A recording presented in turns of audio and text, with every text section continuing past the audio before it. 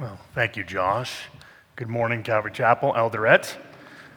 Good afternoon, forgive me. Hey, turn in your Bibles, if you would, to the book of Acts.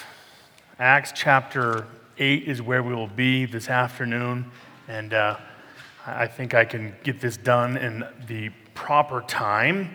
But, I had the privilege last year, it was April, when I was invited to speak at the conference that we just held this past weekend for my first time, and I was remembering getting ready to leave last year and just thinking about the reality that an invitation given that I would be able to come and minister, and leaving last year realizing that I was so much more ministered to. And that is so much the case again this year. I had the privilege of bringing a gentleman from our church there in southern Maine. Chris and I flew in just a few days ago. It has been a bit of a whirlwind, but it is such a blessing to just see how the Lord is at work here. And I know you may hear that a lot. I don't know, but I can promise you from an outsider's perspective, looking on the body of believers here at Calvary Chapel Eldoret, it is nothing short of supernatural. The Holy Spirit is flowing through this place, and it's a privilege to see in so many different facets how God is working. And I thought this afternoon we'd look at a portion of Scripture that really, especially for Kenyans, for you who find yourselves living on the continent of Africa, I hope you would be encouraged this afternoon that here in the book of Acts, in light of what Jesus had said to his disciples before he ascended into heaven, Acts chapter 1, and he said, "You shall wait in the city, you shall receive power from on high, then you shall be my witnesses, first in Jerusalem, then in Judea, into Samaria, and then the outer parts of the world." I know you all are aware of that. Please consider, as we look here in Acts chapter 8, that when God begins to send his gospel into the outer parts of the world, first Jerusalem was indoctrinated by the gospel of Christ. We saw that in the opening chapters of the book of Acts. Then Judea. Right here in the 8th chapter, Samaria receives the gospel, and the very next place God sends his gospel is to Africa. God loves this continent. He loves this people. I'm so privileged to be a part of the Love the Bible and Change Africa conference 2 years in a row, because there's a remarkable thing that we see here, and it's a little bit, it doesn't go according to man's wisdom.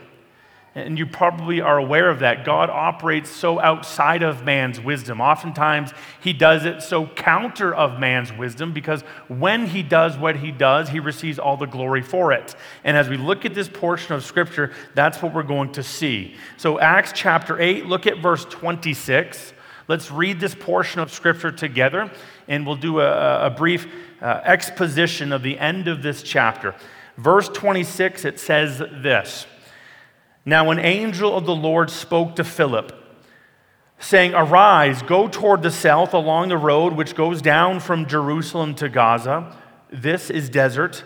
So he arose, he went, and behold, a man of Ethiopia, a eunuch of great authority under Candace, the queen of the Ethiopians, who had charge of all her treasury, and had come to Jerusalem to worship, was returning, and sitting in his chariot, he was reading Isaiah the prophet. Then the Spirit said to Philip, 'Go near and overtake this chariot.' So Philip ran to him and heard him reading the prophet Isaiah and said, 'Do you understand what you are reading?' He said, 'How can I? Unless someone guides me.' He asked Philip to come up and to sit with him. The place in the Scripture which he read was this: 'He was led as a sheep to the slaughter, and as a lamb before its shearer is silent, so he opened not his mouth. In his humiliation his justice was taken away. And who will declare his generation? For his life is taken from the earth.' So the eunuch answered Philip and said, 'I ask you, of whom does the prophet say this? Of himself or of some other man?' Then Philip opened his mouth, and beginning at the Scripture, preached Jesus to him. Now as they went down the road, they came to some water.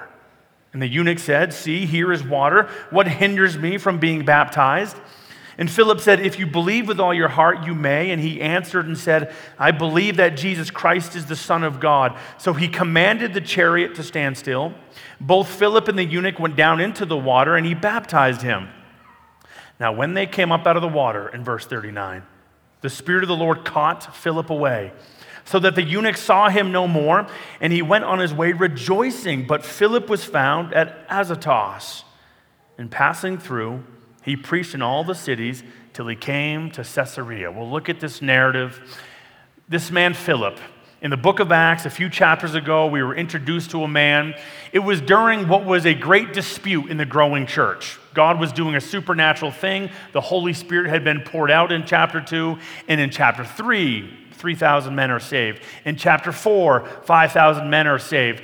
By the time we get to chapter 5, the Holy Spirit moving through our author, Dr. Luke, he just keeps saying things like, God continuously added to the church daily those who were being saved. So this supernatural growth is happening, but then in chapter 6, there was a dispute.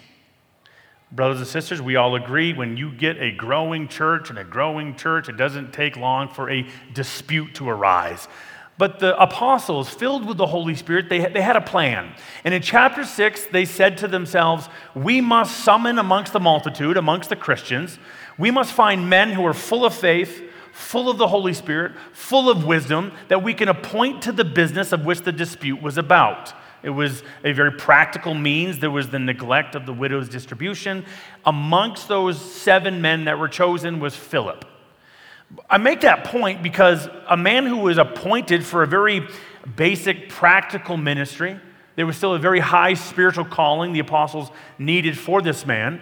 But very quickly, he goes from being the deacon to, in the 8th chapter, he goes to being the evangelist. And that's because this man, Saul of Tarsus, the one who would become the Apostle Paul, in chapter 8 of the beginning of this chapter, a great persecution, it says in verse 1, had risen against the church. And the church was scattered throughout the regions of Judea and Samaria. So this man who was once a deacon finds himself fleeing persecution. And look at verse 5 of Acts 8. Then Philip, he went down. Now, just so you know, down is actually north. In topography, it's going down in elevation, but Samaria is north of Jerusalem. Philip went down, in verse 5, to the city of Samaria. He preached Christ to them. The multitudes with one accord, they heeded the things spoken by Philip, hearing and seeing the miracles which he did. Unclean spirits were crying out with a loud voice. They came out of many who were possessed, many who were paralyzed and lame. They were healed, and there was great joy in the city. Let me stop there. Brothers and sisters, try and imagine the city of Eldoret, that such a revival sweeps across, that sin at a large scale is being forsaken. That you could say of Eldoret, great joy was breaking out. That clubs, like to the left and our right, were shutting down because people were being saved. This was happening in Samaria. You know, the place where, no prominent Jew would go. Samaria has a little bit of a unsavory past. But God, by the Holy Spirit, through persecution, sends this man Philip into this area. And I say that to say, because think about the logic that we're looking at in verse 26. The logic, because social barriers are now being torn down in Samaria.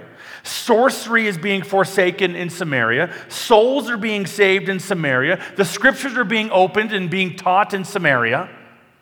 And then suddenly, the man that God's using in Samaria is told, gotta leave. That seemingly makes no sense. Verse 26, an angel of the Lord spoke to Philip, saying, arise, go toward the south along the road which goes down from Jerusalem to Gaza. And just in case we might think, oh, maybe there's an oasis there, he writes for us in the end of verse 26, this is desert. So this wonderful revival and this wonderful thing that God is doing, and Philip is being, no doubt, the spearhead of this movement. And then God says, okay, turn around. Go to a desert. I mean, I believe this is a very, a logical thing from man's perspective. I believe it seemingly is so illogical, and God is so gracious, that probably for this reason, God actually sends an angel. We don't see that all that much in the New Testament.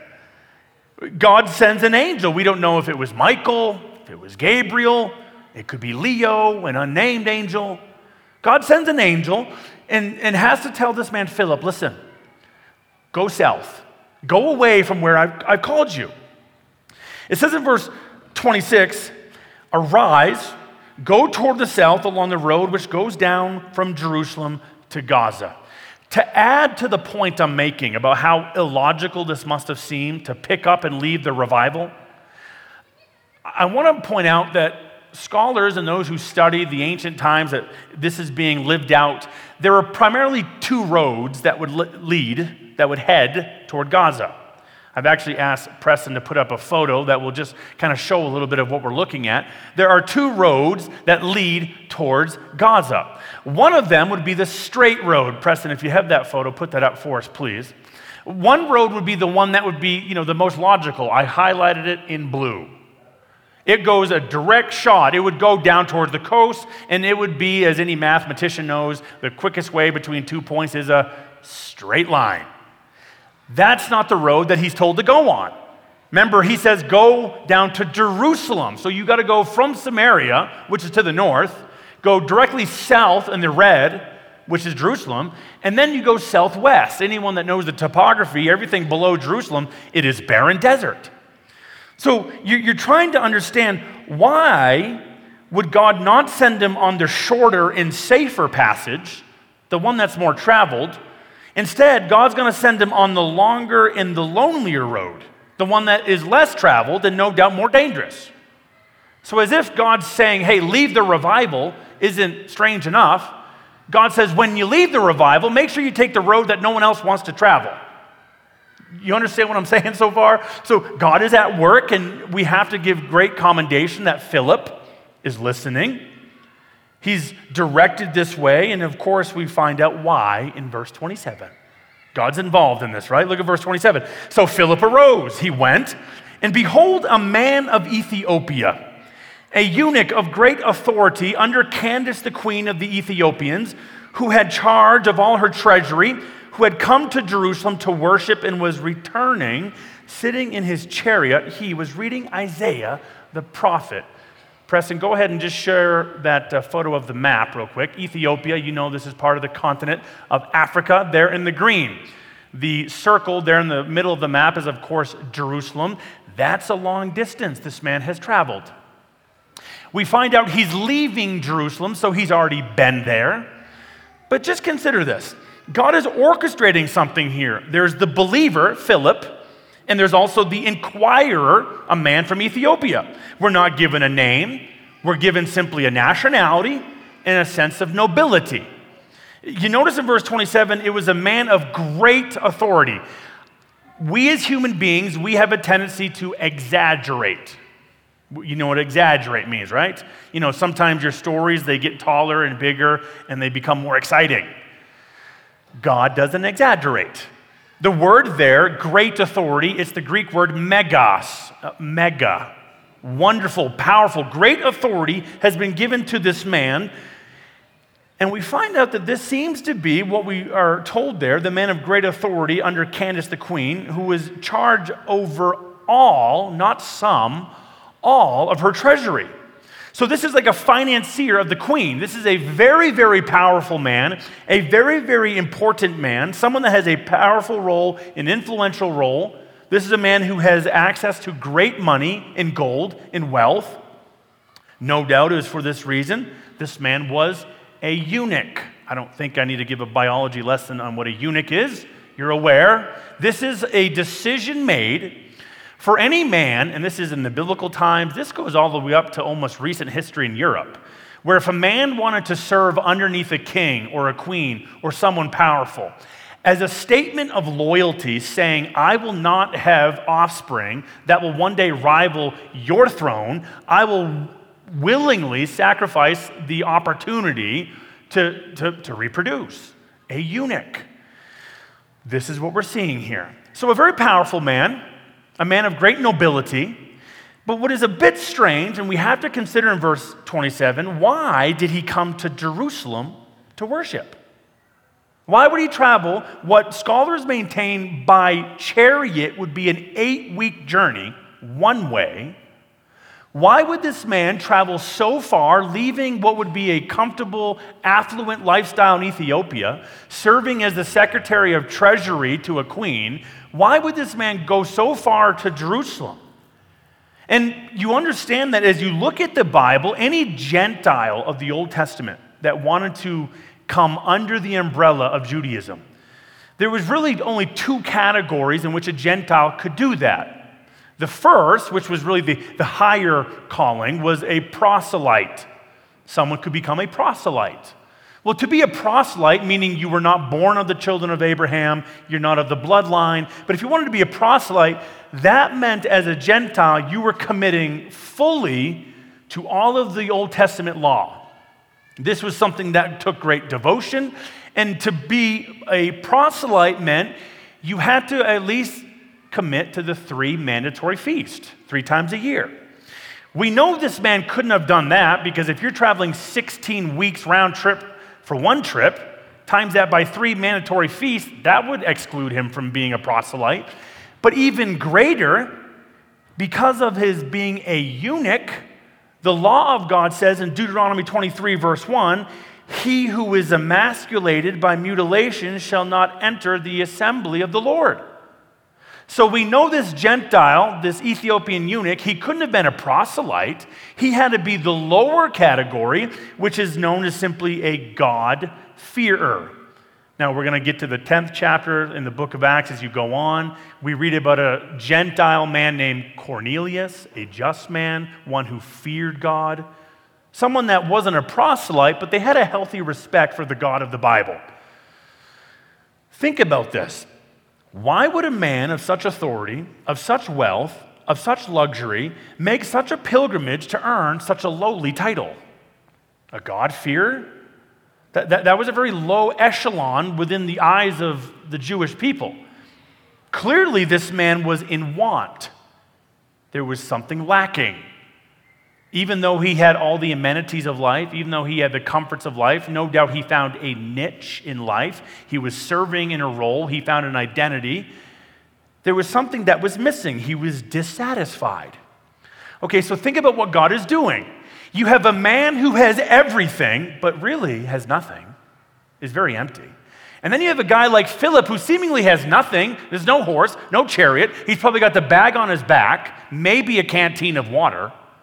But he has everything. Philip has the joy and salvation of the Lord. And God is bringing these two together on a little desert road because God does that. He's setting all of this up. And in verse 28, sitting in his chariot on the desert road, and listen, this isn't like an Ethiopian eunuch all by himself on a nice wooden chariot.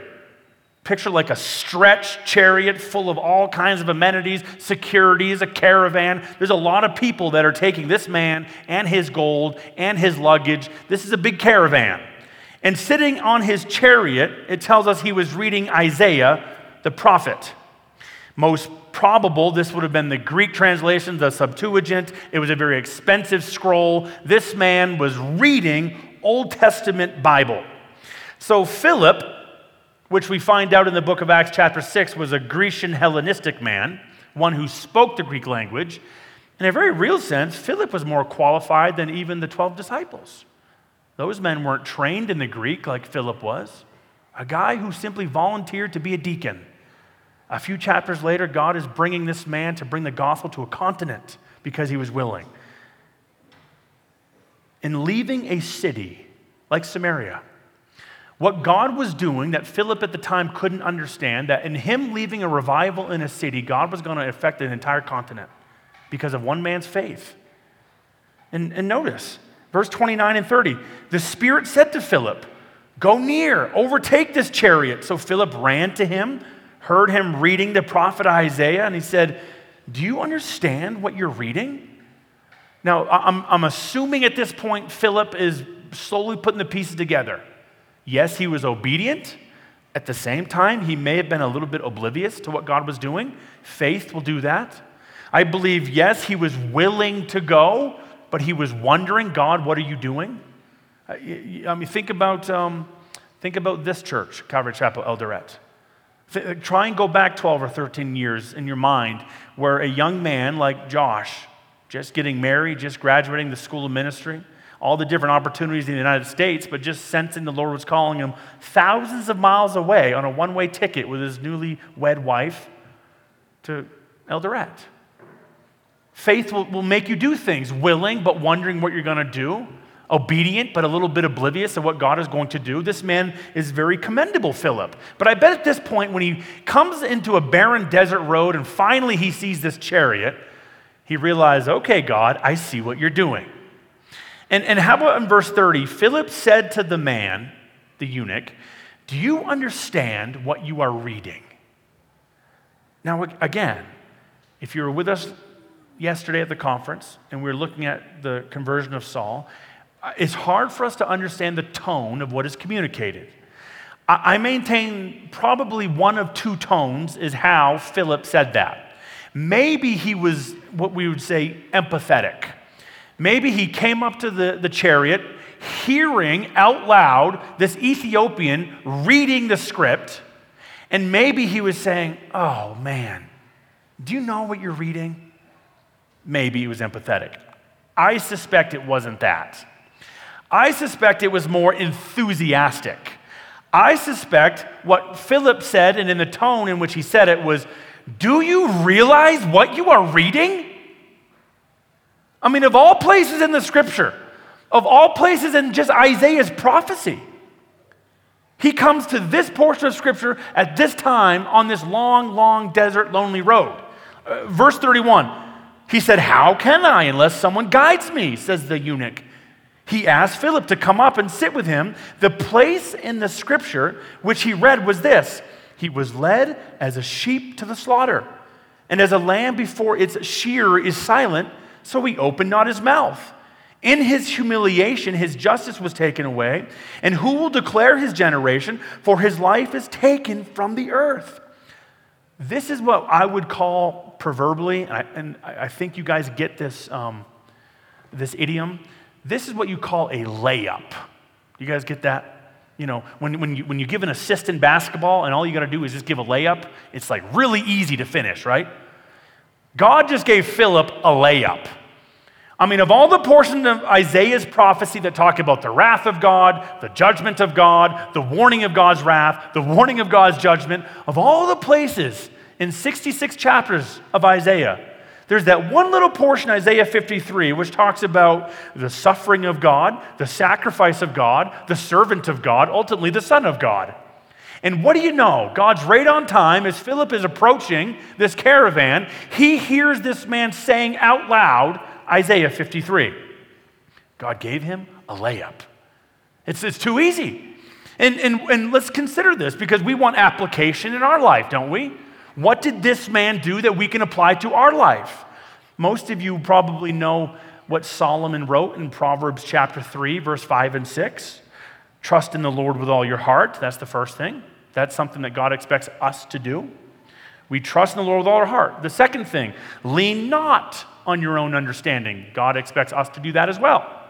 Like when he's in Samaria and there's a great revival and an angel says, hey, leave, go to the desert. His own understanding would say, that doesn't make any sense. But God says, don't lean on your own understanding. Proverbs 3, verse 5, in all your ways acknowledge him. That's the third thing God asks you and I to do. But then what is the fourth thing that God says, I'll take care of? And he shall direct your paths. Do you see the genius setup God's doing here?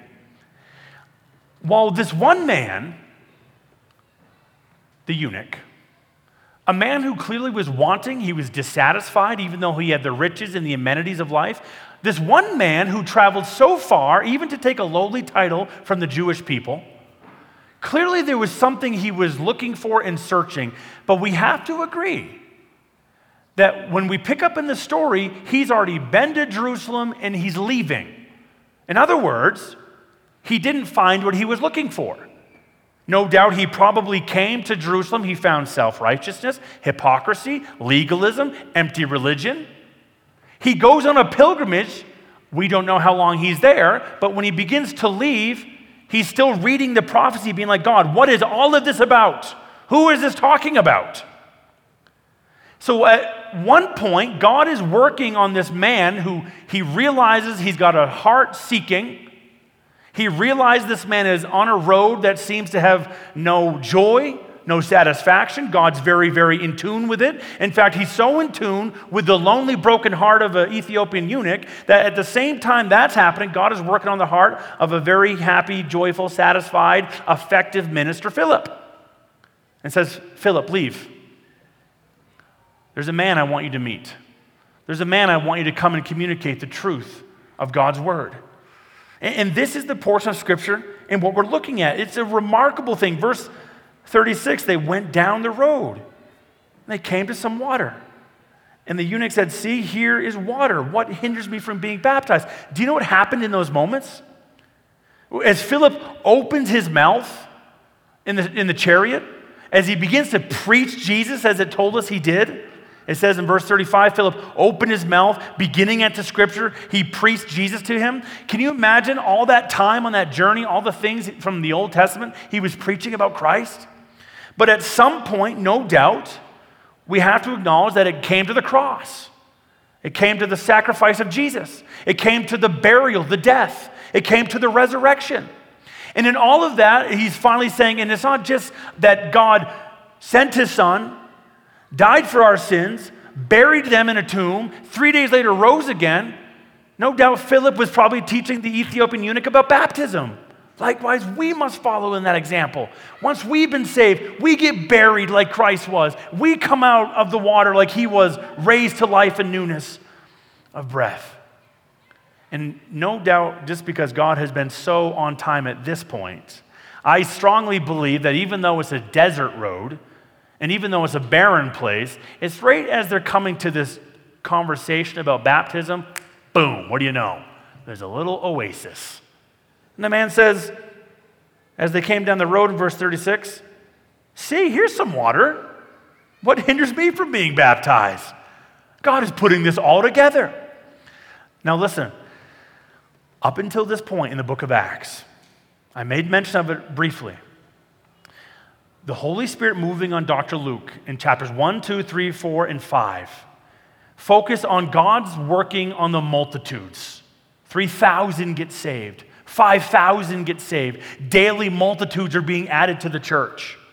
And that's a wonderful thing. God is into the multitudes. At the same time, most probably in the room will not be preachers to multitudes. And what's important to realize is then beginning in chapter 6 of the book of Acts, chapter 7 of the book of Acts, 8, 9, and 10, God stops focusing on the multitudes of the church and he starts focusing on Stephen. We have a whole chapter on him. Philip, we have a whole chapter on him. Saul, we have a whole chapter on him.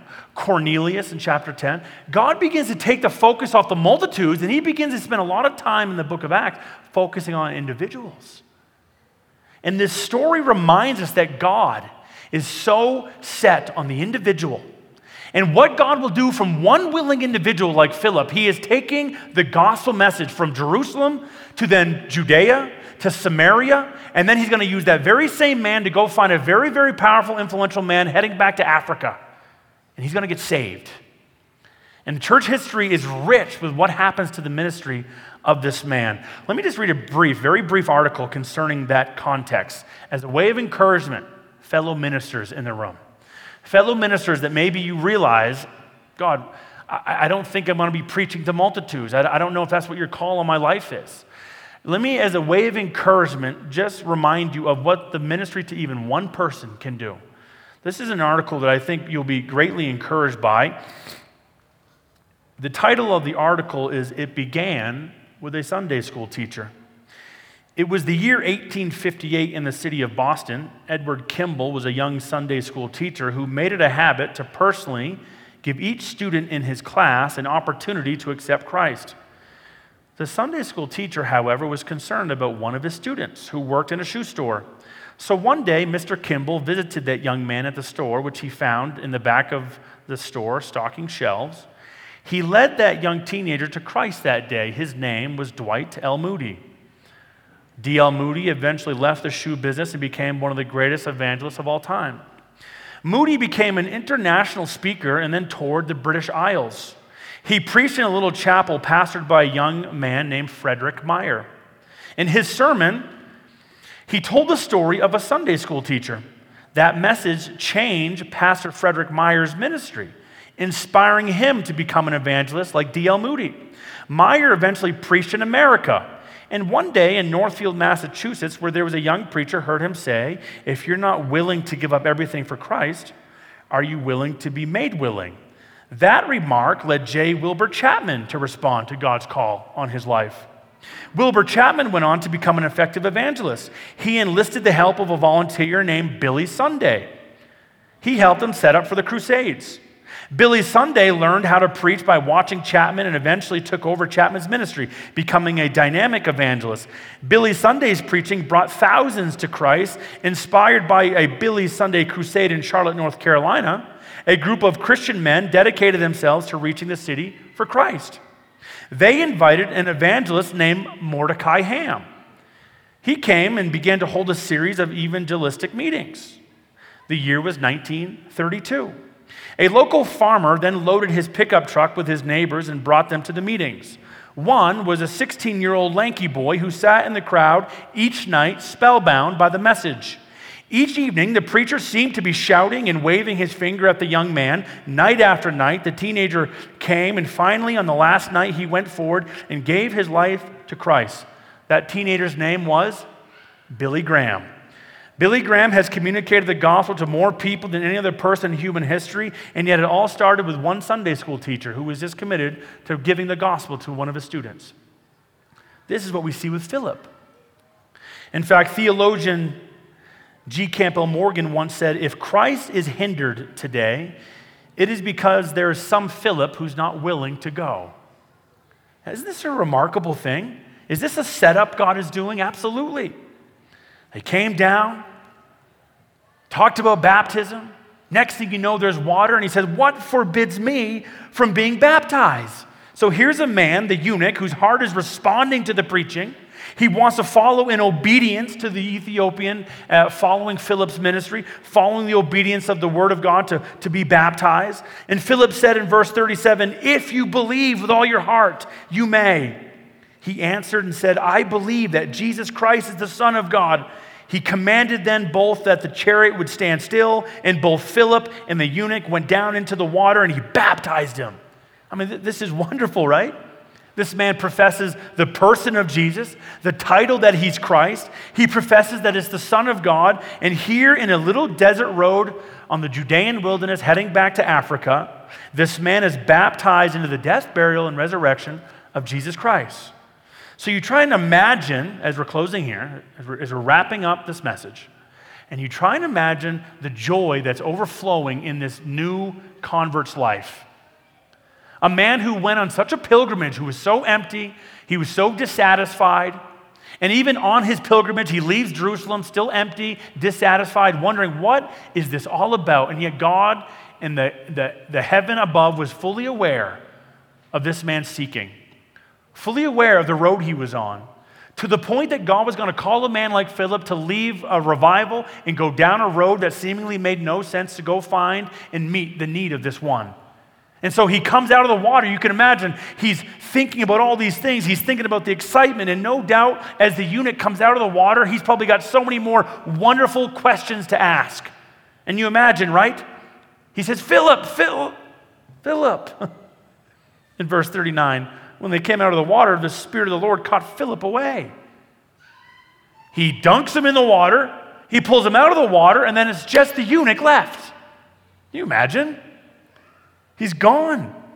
It says again in verse 39, the eunuch went down into the water. He baptized him. In verse 39, when they came out of the water, the Spirit of the Lord caught Philip away, so that the eunuch saw him no more, and he went on his way rejoicing. But Philip was found at Azotus. That's 70 miles away. In passing through, he preached, that's Philip, in all the cities till he came to Caesarea. I don't know what that Ethiopian eunuch thought on the way home.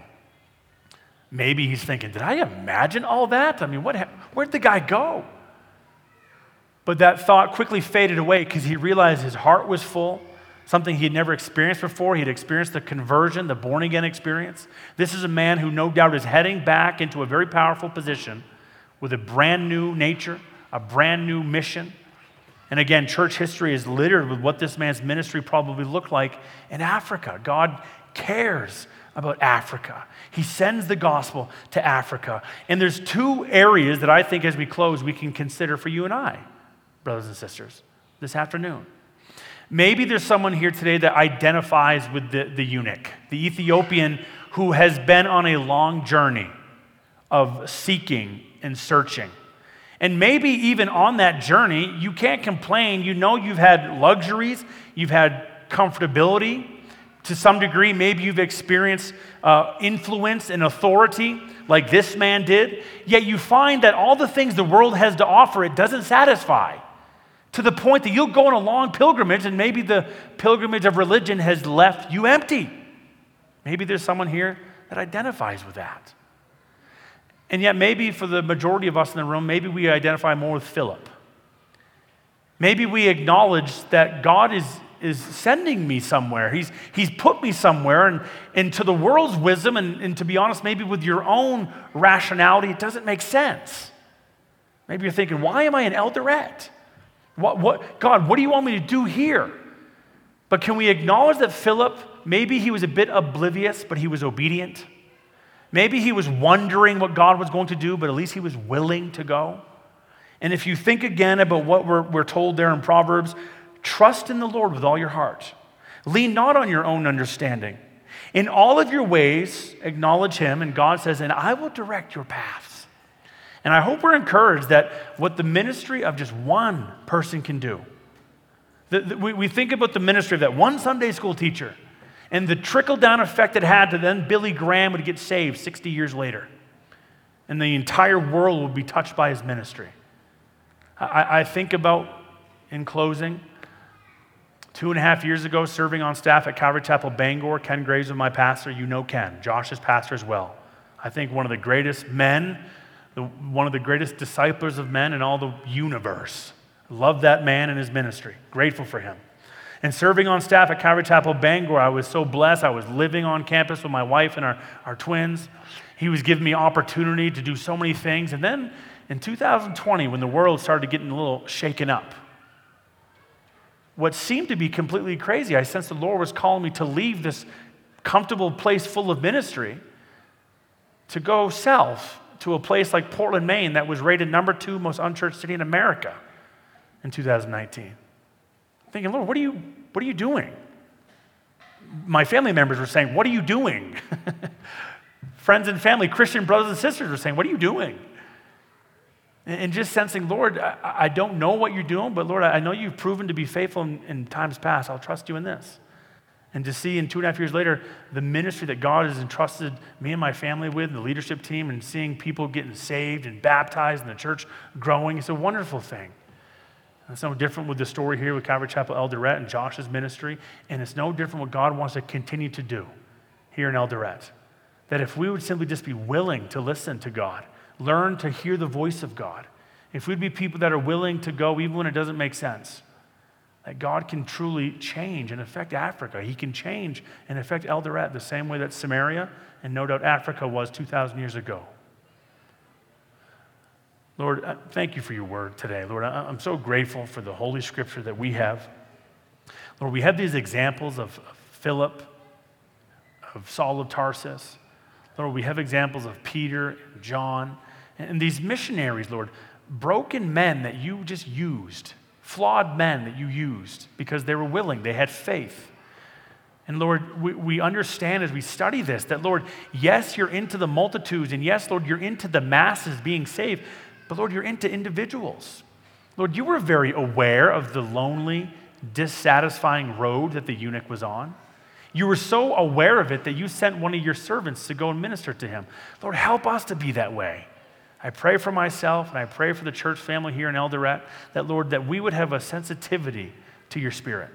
That, Lord, we would be your hands and feet. As Josh said this morning in communion, that we would be pleading on behalf of you. Lord, that we would be the type of people that truly are trying to reach the lost world. Lord, thank you for Josh, for the elders here, the church. Would you continue to bless him? I pray in Jesus' name. Amen. Amen. Amen. Grace and peace to you.